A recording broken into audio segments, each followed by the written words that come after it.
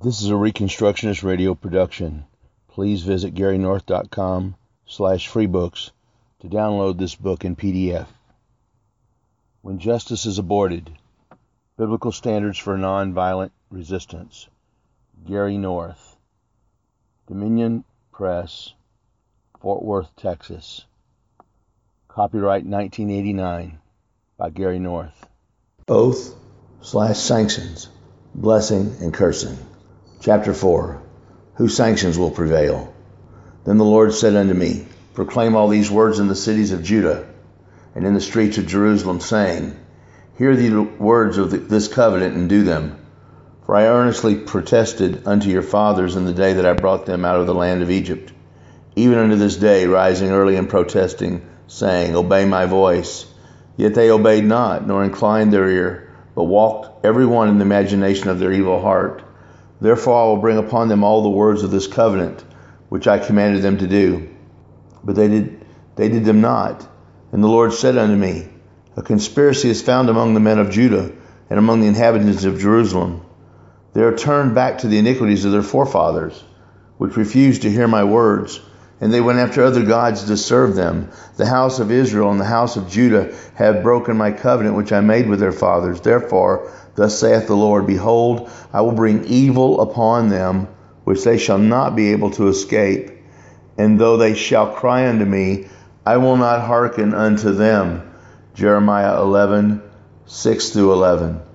There is no doubt that the prophet Jeremiah functioned as a covenantal agent between God and the innocent people of Judah. The king and his court had become corrupt. Jeremiah proclaimed the terms of the covenant before kings. He was the prosecutor of God's covenant lawsuit, but the king chose not to listen. He cut the law of the covenant into pieces and threw the pieces into the fire. Thus announced Jeremiah, the nation would fall to the Babylonians. How would this protect the innocent? Because there would be greater justice under pagan King Nebuchadnezzar than under Jehoiakim.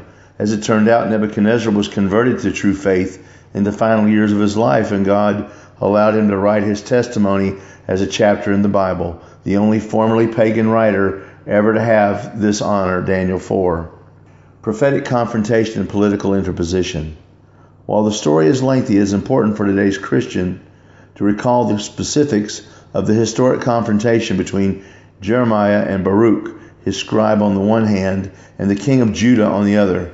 It is a grim reminder of the arrogance of rulers in the face of a looming national crisis. I include it in full detail because Christian critics of public protests by Christians insist that the protesters show their arguments are based on the Bible. Unfortunately, Christians frequently prefer not to read the Bible, but instead rely on someone's summary of the Bible. Reading the Bible text takes too much time, they think. They prefer to skip over the biblical text and get to the heart of the matter, as if the biblical text were not the heart of the matter. The incident began with a fast which the people themselves called. They perceived that a national crisis was imminent. In this respect, the spiritual decline of the people had not yet reached rock bottom. They still recognized, however dimly, that there is a cause and effect relationship in history between covenantal rebellion and national catastrophe. The Babylonians were almost literally at the gates of the city, and the people wanted to do something to avoid the nation's looming defeat. They allowed Baruch, Jeremiah's scribe, to read the words that God had declared to Jeremiah. And it came to pass in the 5th year of Jehoiakim, the son of Josiah, king of Judah, in the 9th month, that they proclaimed a fast before the Lord to all the people in Jerusalem, and to all the people that came from the cities of Judah under Jerusalem. Then read Baruch in the book of the words of Jeremiah in the house of the Lord, in the chamber of Gemariah, the son of Shaphan, the scribe, in the higher court, at the entry of the new gate, of the new gate of the Lord's house, in the ears of all the people. Jeremiah 36:9-10. An agent of the lower magistrate was in the crowd, and he then took the message to his associates. When Micaiah, the son of Gemariah, the son of Shaphan, had heard out of the book all the words of the Lord, then he went down into the king's house, into the scribe's chamber, and lo, all the princes sat there, even Elishama the scribe, and Delaiah the son of Shemaiah, and Elnathan, son of Akbar, and Gemariah, son of Shaphan, and Zedekiah, the son of Hananiah, and all the princes. Then Micaiah declared unto them all the words that he had heard, when Baruch read the book in the ears of the people. Therefore all the princes sent Jehudi, the son of Nethaniah, the son of Shelemiah, the son of Cushi, unto Baruch, saying, Take in thine hand the roll wherein thou hast read in the ears of the people, and come.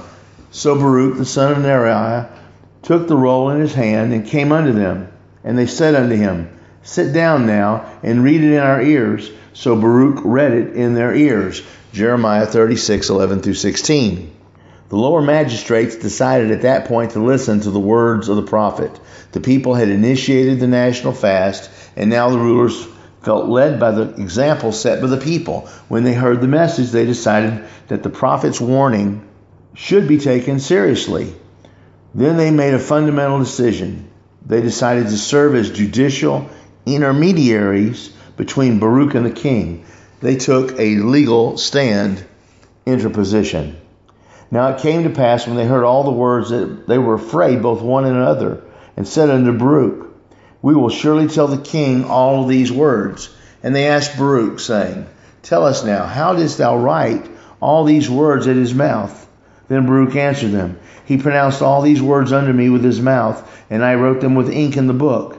Then said the princes unto Baruch, Go hide thee, thou and Jeremiah, and let no man know where ye be. And they went into the king and to the court, but they laid up the roll in the chamber of Elishama the scribe, and told all the words in the ears of the king.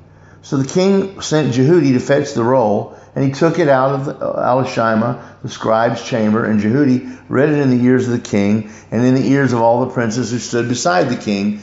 Chapter 36:14-21. The king by now had heard that the people had called a fast, and had listened to Baruch. Now he was being confronted by his subordinate officials. They were telling him that they had listened, and that he should too. Thus the covenantal message had moved to the pinnacle of civil government. What would the king do now? How would he respond?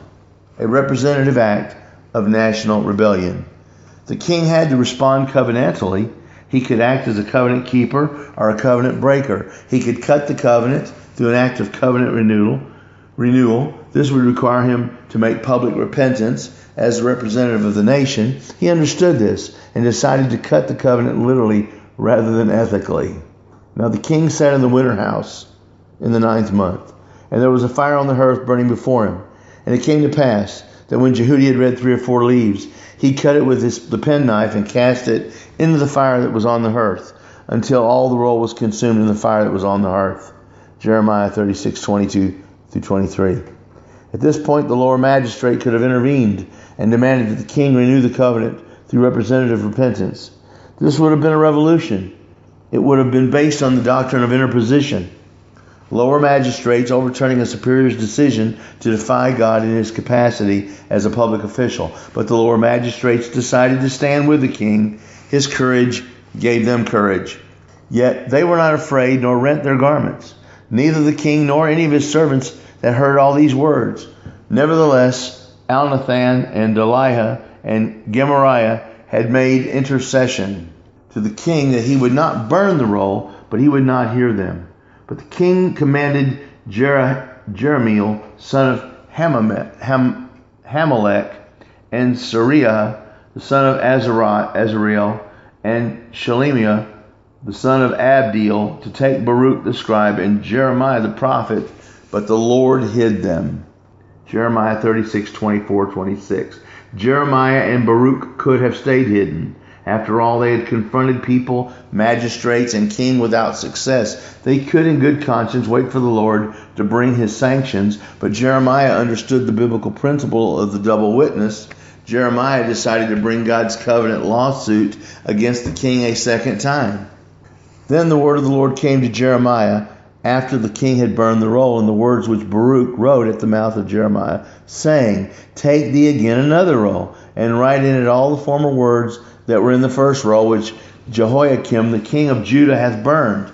And thou shalt say to Jehoiakim, king of Judah. Thus saith the Lord, thou hast burnt this roll, saying, why hast thou written therein, saying, the king of Babylon shall certainly come and destroy this land, and shall cause to cease from thence man and beast. Therefore, thus saith the Lord of Jehoiakim, king of Judah, he shall have none to sit upon the throne of David, and his dead body shall be cast out in the day to the heat, and in the night to the frost. And I will punish him and his seed and his servants for their iniquity. And I will bring upon them and upon the inhabitants of Jerusalem and upon the men of Judea all the evil that I pronounced against them, but they hearkened not. Jeremiah 36:27-31. But they hearkened not, and in hearkening not, they sealed their doom. Babylon invaded and Judah fell. The people, the magistrates, the king, and even Jeremiah went into exile in Egypt. Speaking prophetically today, it is frequently said that Christians who are upset by the sight of other Christians who carry picket signs or in other ways publicly protesting against public evil. Who do you think you are? You're not prophets. You have no right to act like prophets. If this accusation is true, if by prophet we mean people who are uniquely called by God to confront kings. There are no more prophets anymore. For that matter, there are no more kings. But Christians can speak prophetically analogous to the way that prophets spoke. Did Jeremiah try to organize a public protest? No. He did not have to. He was content to see Judah fall to the Babylonians. It was his task to warn the rulers of God's impending wrath, but he would not organize politically to force them out of office. That would not have been possible. Jeremiah organized no protests because he knew that God had given over the nation to its enemies. God was fed up. Therefore thou shalt speak unto them this word. Thus saith the Lord God of Israel, every bottle shall be filled with wine, and they shall say unto thee, do we not certainly know that every bottle shall be filled with wine? Then shalt thou say unto them, thus saith the Lord, behold, I will fill all the inhabitants of this land, even the king that sits upon David's throne, and the priests and the prophets and all the inhabitants of Jerusalem, with drunkenness. And I will dash them one against another, even the fathers and the sons together, saith the Lord. I will not pity nor spare nor have mercy, but destroy them. Jeremiah 13:12-14. In fact, it is because we are not prophetically endowed regarding the specific future that we Christians must speak out. We must preach God's word faithfully. We are required by God to speak prophetically, bringing to the attention of all men the judicial terms of God's covenant, personal and corporate, warning them of the covenant promised negative sanctions, sanctions that are applied in history by God to his enemies, personally and corporately. There are those who say that God no longer applies his sanctions in history. These are false prophets. In Jeremiah's day, God promised to deal with them harshly. He also promised to deal harshly with those who listen to them and believe them. Men should take heed. Then said I, Lord God, behold, the prophets say unto them, ye shall not see the sword, neither shall ye have famine, but I will give you assured peace in this place. And the Lord said unto me, the prophets prophesy lie in my name. I say them not, I sent them not, neither have I commanded them, neither spake unto them. They prophesy unto you a false vision and divination, and a thing not, and the deceit of the heart. Therefore, thus saith the Lord concerning the prophets that prophesy in my name, and I sent them not, yet they say, sword and famine shall not be in this land. By sword and famine shall these prophets be consumed, and the people to whom they prophesy shall be cast out in the streets of Jerusalem because of the famine and the sword, and they shall have none to bury them, their wives, nor their sons, nor their daughters, for I will pour their wickedness upon them. Jeremiah 14:13-16. Stages of avoiding God's negative physical sanctions. Once sin is indulged in, there'll be negative sanctions imposed by God on the sinner or a substitute. Negative sanctions are inevitable. The only way to escape them is for someone to intervene and bear them in place of the sinner. What if the sinner persists in his sin? What if he rejects the free offer of personal interposition that Jesus Christ, the sin bearer, has made? Then God threatens to escalate the level of sanctions. Those under the authority of wicked rulers are inevitably involved in their corporate sins. This is because all authority is hierarchical. The wicked rulers represent the whole society, even including good men. This is analogous to a military chain of command. As surely as competent military troops are defeated if the commander makes bad decisions, so can righteous people be placed under the general sanctions God brings against unrighteous rulers. This is why churches are required by God to call wickedness to account, which includes warning all men, including rulers, of God's covenantal sanctions. The only way for righteous men to avoid these sanctions is for them to become true watchmen on the tower. The churches of a nation must confront the specific evil that threatens to bring down God's wrath if the sin is not stopped. They must preach against the specific sin, organize people to fight against it, and teach them how to petition governments and organize politically. If political mobilization is impossible, as in communist nations, or fails to produce results, as it has in the case of the United States since Roe v. Wade was handed down in 1973, then the churches must advance to the next stage. This involves calling down God's wrath on the offending civil governors or judges. The best models here are the so-called imprecatory psalms. They're not prayed in public very often in modern churches, but they are forgotten, or worse, they have become an embarrassment. But their use as part of formal worship is clearly called for, or else God would not have put them in the Psalms, which are intended to be sung in public. A good example of an imprecatory psalm is Psalm 83. Keep not thou silent, O Lord, hold not thy peace, and be not still, O God, for lo, thine enemies make a tumult, and they hate thee, and they that hate thee have lifted up the head. They have taken crafty counsel against thy people, and consulted against thy hidden ones. Psalm 83, 1-3. Do unto them as unto the Midianites, as unto Sisera, as to Jabin at the brook of Kishon, which has perished at Endor. They became as dung for the earth. Make their nobles like Oreb and like Zeb, yea, like all the princes of Zebah and Zalmunna, who said, let us take to ourselves the houses of God in possession. O my God, make them like a wheel, as the stubble before the wind, as the fire burneth wood, as the flame setteth the mountains on fire. So persecute them in thy tempest, and make them afraid with thy storm. Fill their face with shame, that they may seek thy name, O Lord. Let them be confounded and troubled forever. Yea, let them be put to shame and perish, that men may know that thou, whose name alone is Jehovah, art the most high over all the earth. Psalm 83, 9-18. Churches that are too embarrassed to pray such prayers against those who murder judicially innocent unborn infants do not understand the looming problem facing modern society. The sanctions are coming. If AIDS is any indication, as I believe that it is, the sanctions are already here. If praying an imprecatory psalm is a worse offense in the eyes of a Christian than the crime of abortion, then that Christian is fleeing from God one way or another. The task of being an intercessor in prayer is not denied by Christians. A man intercedes at the throne of God in the name of others. This is the biblical meaning of the word saint. It means someone who has lawful access to God's sanctuary. He is set apart because he is morally sanctified by God's imputation of Christ's righteousness to him. But a saint brings sanctions. He calls for God to impose physical sanctions on his enemies, and God may then call him to move from being an intercessor to an interposer. He calls him to interpose positive sanctions, the preservation of a judicially innocent life, to bring upon himself the negative sanction of the state. The next stage of protest is civil disobedience. Christians jam the doorways of the abortion mills, while the timing of each stage of escalating prophetic protest is difficult to judge.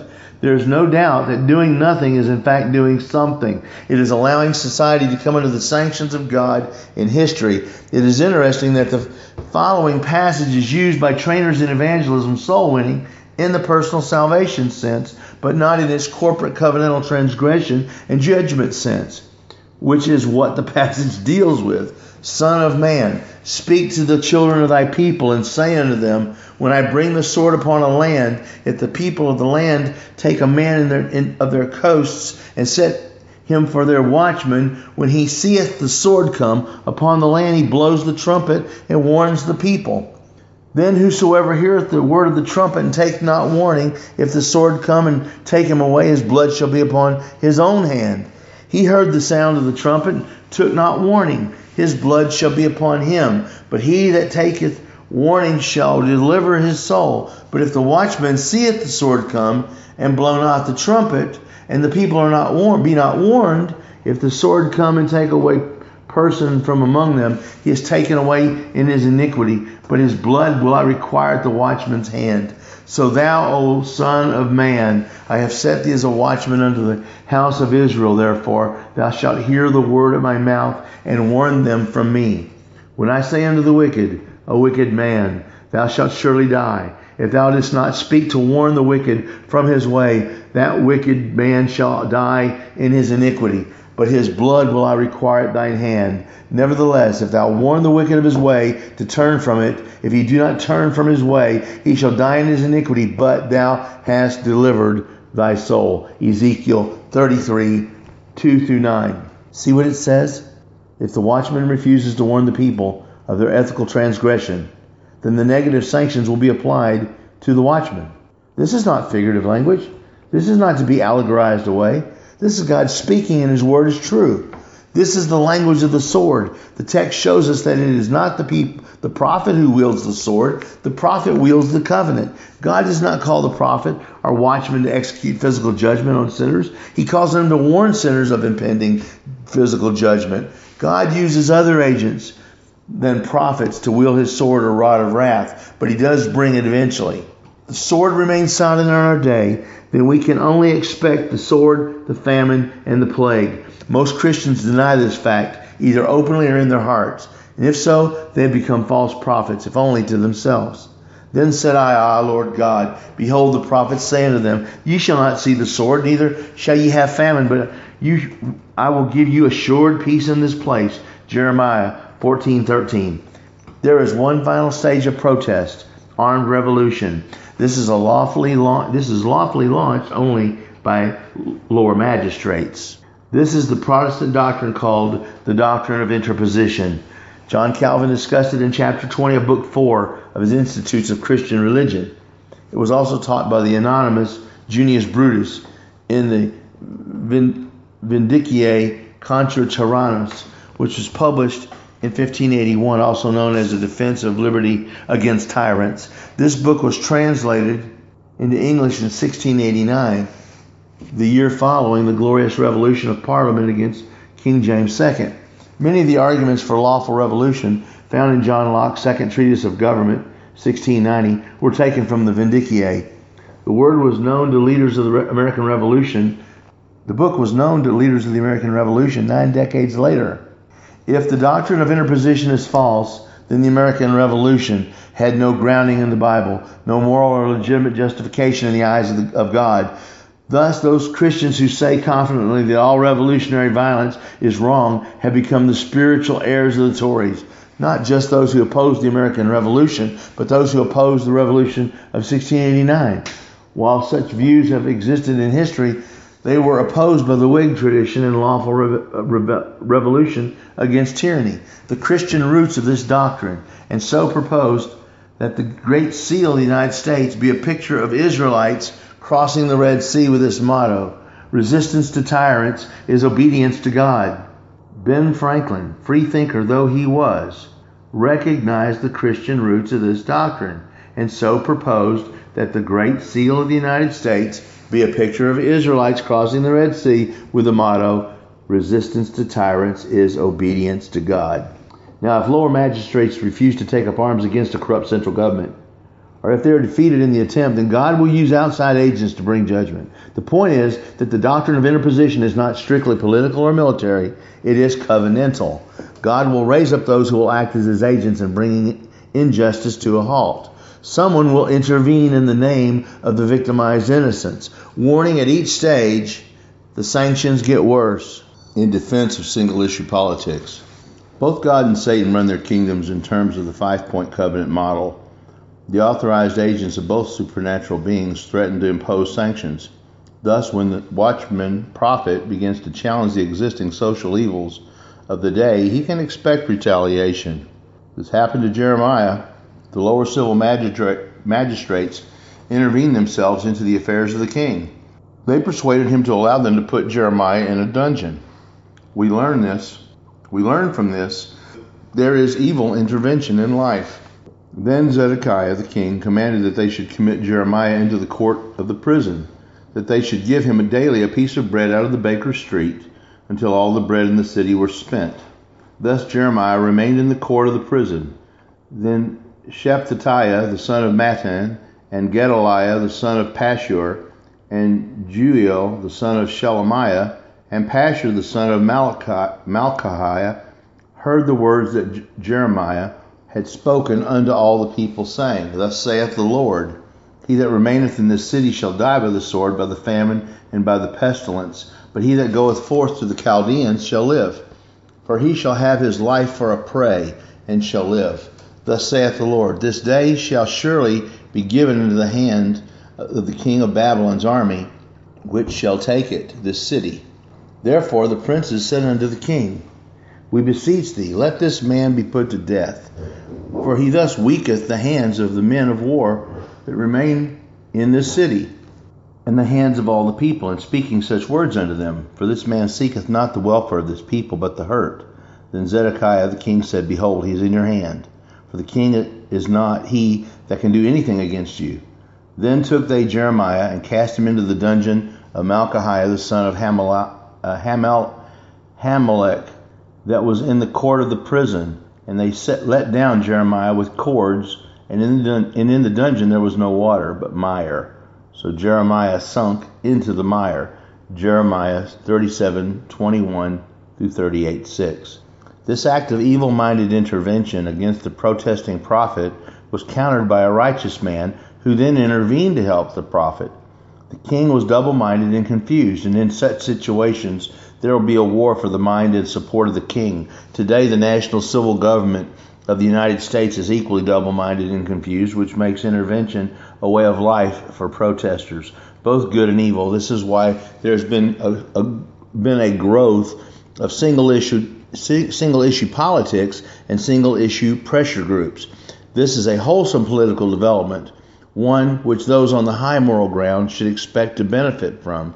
As Christian political lobbyist Larry Pratt says, whose direct mail piece is likely to gain the most response? The one that protests the killing of babies, or the one that upholds the woman's right to choose? Single issue politics would not have the politically disruptive effects that are criticized by the would-be peacekeepers of the land if the voting public and their political representatives were not double-minded morally, if they were not so unwilling to obey God's law. We need more single-issue protesters like Ebed-Melech.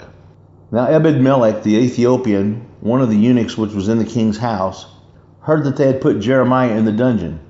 The king was sitting in the gate of Benjamin. Ebed-Melech went forth out of the king's house and spake to the king, saying, My lord the king, these men have done evil in all that they have done to Jeremiah the prophet, whom thou hast cast into the dungeon, and he is like to die for hunger in the place where he is, for there is no more bread in the city. Then the king commanded Ebed-Melech the Ethiopian, saying, Take from hence 30 men with thee, and take up Jeremiah the prophet out of the dungeon before he die. So Ebed-Melech took the men with him, and went into the house of the king under the treasury, and took thence old cast cloths and old rotten rags, and let them down by cords into the dungeon to Jeremiah. And Ebed-Melech the Ethiopian said unto Jeremiah, Put now these old cast cloths and rotten rags under thine armholes, under the cords. And Jeremiah did so. So they drew up Jeremiah with cords and took him out of the dungeon, and Jeremiah remained in the court of the prison. Jeremiah 38:7 through 13. Now, Jeremiah was placed under physical sanctions. An intercessor intervened on his behalf and gained his release. Ebed-Melech was a righteous man, for he risked the king's wrath by intervening in this fashion. Queen Esther did the same thing for her people, the Jews, who were about to be placed under the king's deadly sanctions because of Haman's evil interposition against them. Counterattack. Physical sanctions. There should be little doubt in the minds of those who take up the covenant task of challenging rulers in God's name that the civil rulers will strike back, perhaps literally. If civil rulers will tolerate and even authorize, i.e. sanction, the prophet seeking murder of the innocent, then they will surely tolerate the persecution of those who interpose themselves in between the murderers and their judicially innocent victims. The rulers recognize clearly that these watchmen are calling rulers to judicial account before God and men when they interpose themselves between the murderous sanctions of the abortionists and their intended victims. The more public and physical the interposition, the more resentful and revengeful the morally corrupt and judicially blinded rulers will be. They will escalate their negative sanctions as surely as God will escalate his. The physical interposition of the saints is biblically legitimate, because the sanctions of the murderers is illegitimately physical. Because the interposition of the saints is physical, the sanctions applied by the public authorities are likely to be also physical. From the very beginning of the protest, the question is not sanctions versus no sanctions. The question is who sanctions. When the confrontation escalates, the question is not physical sanctions versus no physical sanctions. The question is whose physical sanctions? Which physical sanctions? What all Christian protesters must understand before they get involved in acts of physical interposition is this: without the support of the lower magistrates, they cannot lawfully and covenantally impose negative physical sanctions against the civil authorities. Now, nonviolent physical interposition is a positive physical sanction for the unborn child and therefore a negative physical sanction against attempted murders, but it is not a negative physical sanction against the civil magistrate. There is nothing in principle that says that protesters cannot lawfully and covenantally impose the physical sanction of bodily interposition in between criminals and victims. If the interposition predicts that making a citizen's arrest of the murderers will not be sustained in court, then he may choose to test the law in other ways. The way he does this biblically is to become the covenant stripe bearer. He interposes himself physically in between the criminal and the intended victim, and thereby risks taking the physical punishment that the murderer's agents, the police, may impose on all protesters. Jesus Christ provides us with the biblical model of passive stripe bearing. He was despised and rejected of men, a man of sorrows and acquainted with grief, and he hid as it were we hid as it were our faces from him. He was despised, and we esteemed him not. Surely he hath borne our griefs and carried our sorrows. Yet we did not esteem him. Yet we did esteem him stricken, smitten of God, and afflicted. But he was wounded for our transgressions. He was bruised for our iniquities. The chastisement of our peace was upon him, and with his stripes we are healed. All we like sheep have gone astray. We have turned every one to his own way, and the Lord hath laid on him the iniquity of us all. He was oppressed and he was afflicted, yet he did not open his mouth. He is brought as a lamb to the slaughter, and as a sheep before her shearers is dumb, so he opened not his mouth. He was taken from prison and from judgment. And who shall declare his generation? For he was cut off out of the land of the living. For the transgression of my people he was stricken. And he made his grave with the wicked, and with the rich in his death. Because he had done no violence, neither was any deceit in his mouth. Yet it pleased the Lord to bruise him, and he hath put him to grief. When thou shalt make his soul an offering for sin, he shall see his seed, and he shall prolong his days, and the pleasure of the Lord shall prosper in his hand. He shall see of the travail of his soul, and shall be satisfied. By his knowledge shall my righteous servant justify many, for he shall bear their iniquities. Therefore I will divide him a portion with the great, and he shall divide the spoil with the strong, because he hath poured out his soul unto death, and he was numbered with the transgressors, and he bare the sins of many, and made intercession for the transgressors. Isaiah 53, 3-12. The Christian cannot bear another man's sin, but he can serve as Jesus Christ did as an interposer. He can pay part of the historical price owed by the sinner. By taking the beating administered by an officer of corrupt rulers, he can thereby turn public opinion and save the lives of the innocent. He can delay or eliminate the judgment of God on the whole society. Being an interposer in the face of physical danger is another aspect of being an intercessor. As a stripe bearer, the interposer places himself as God's agent of positive sanctions. God's positive sanctions, blessings, will come to the whole society if the voters see that their civil representatives are doing and then replace them. Should Christians resist public evil? Chapter 2 begins with seemingly contradictory biblical passages regarding obedience to civil magistrates. If we understand the covenant, we understand how these two principles fit together, the doctrine of hierarchical authority. The state is under God. The Christian who protests a biblically evil law is being faithful to God. He is calling the rulers to repentance by a public stand against a bad law. The Christian must obey the terms of God's covenant. A similar and even parallel seeming dilemma is found in these two passages. But I say unto you that ye resist not evil, but whosoever shall smite thee on thy right cheek, turn to him the other also. Matthew 5:39. Submit yourself therefore to God. Resist the devil, and he will flee from you. James 4:7. The Christian is not called to strike the king's agent on his cheek. Rather, he is to accept the blows on his own cheek. The context of this passage is bondage. Israel was under the political rule of the Roman Empire. Jesus was instructing his followers not to become violent political revolutionaries. Submit to stronger political and military power for the time being, he said. But this does not mean that they should not oppose civil rulers who were evil. It meant that the resistance program should be nonviolent. He was calling his followers to nonviolent protests to take the blows of the unrighteous rulers. James was saying the same thing. Christians are to submit to God but resist the temptations of the devil. The devil cannot tolerate moral resistance. He will eventually flee from those who display the moral will to resist. This does not deny Christ Jesus' principle of turning the other cheek. Nonviolent resistance is a way to resist the devil, but a peaceful form. It is an appropriate form of resistance for those who are under the judicial bondage of morally corrupt rulers.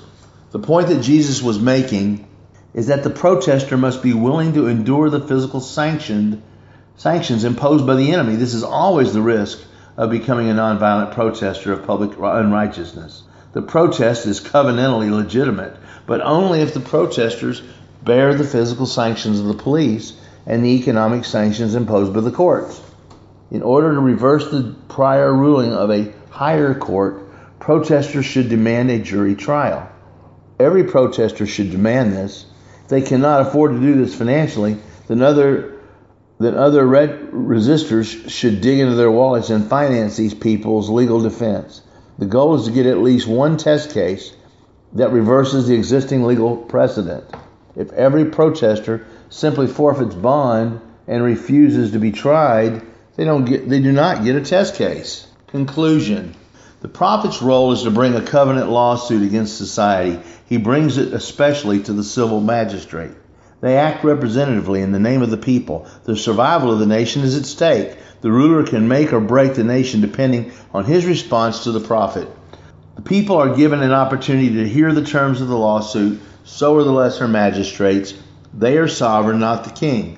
They can interpose themselves judicially and force the king to renew the covenant with God. On a few occasions in Israel's history they did.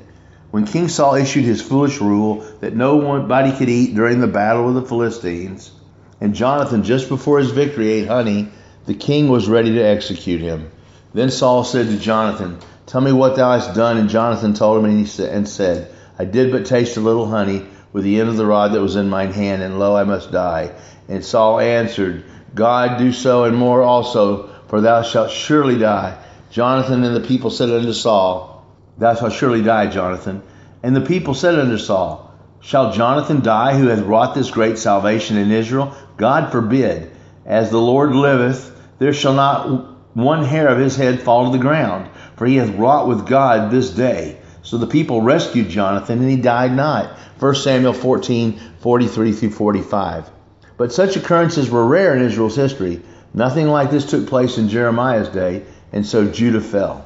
The goal of the prophet is to bring God's covenant lawsuit against the nation.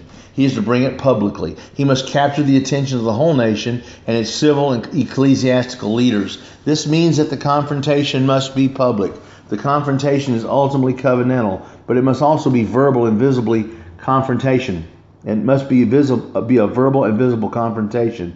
This is why in today's world the media is so vital. It's through the public confrontation between God's prophets and the nation that the issue is made visible. Gandhi knew, Martin Luther King knew, and the radicals of the late 1960s knew the media is the way to the people.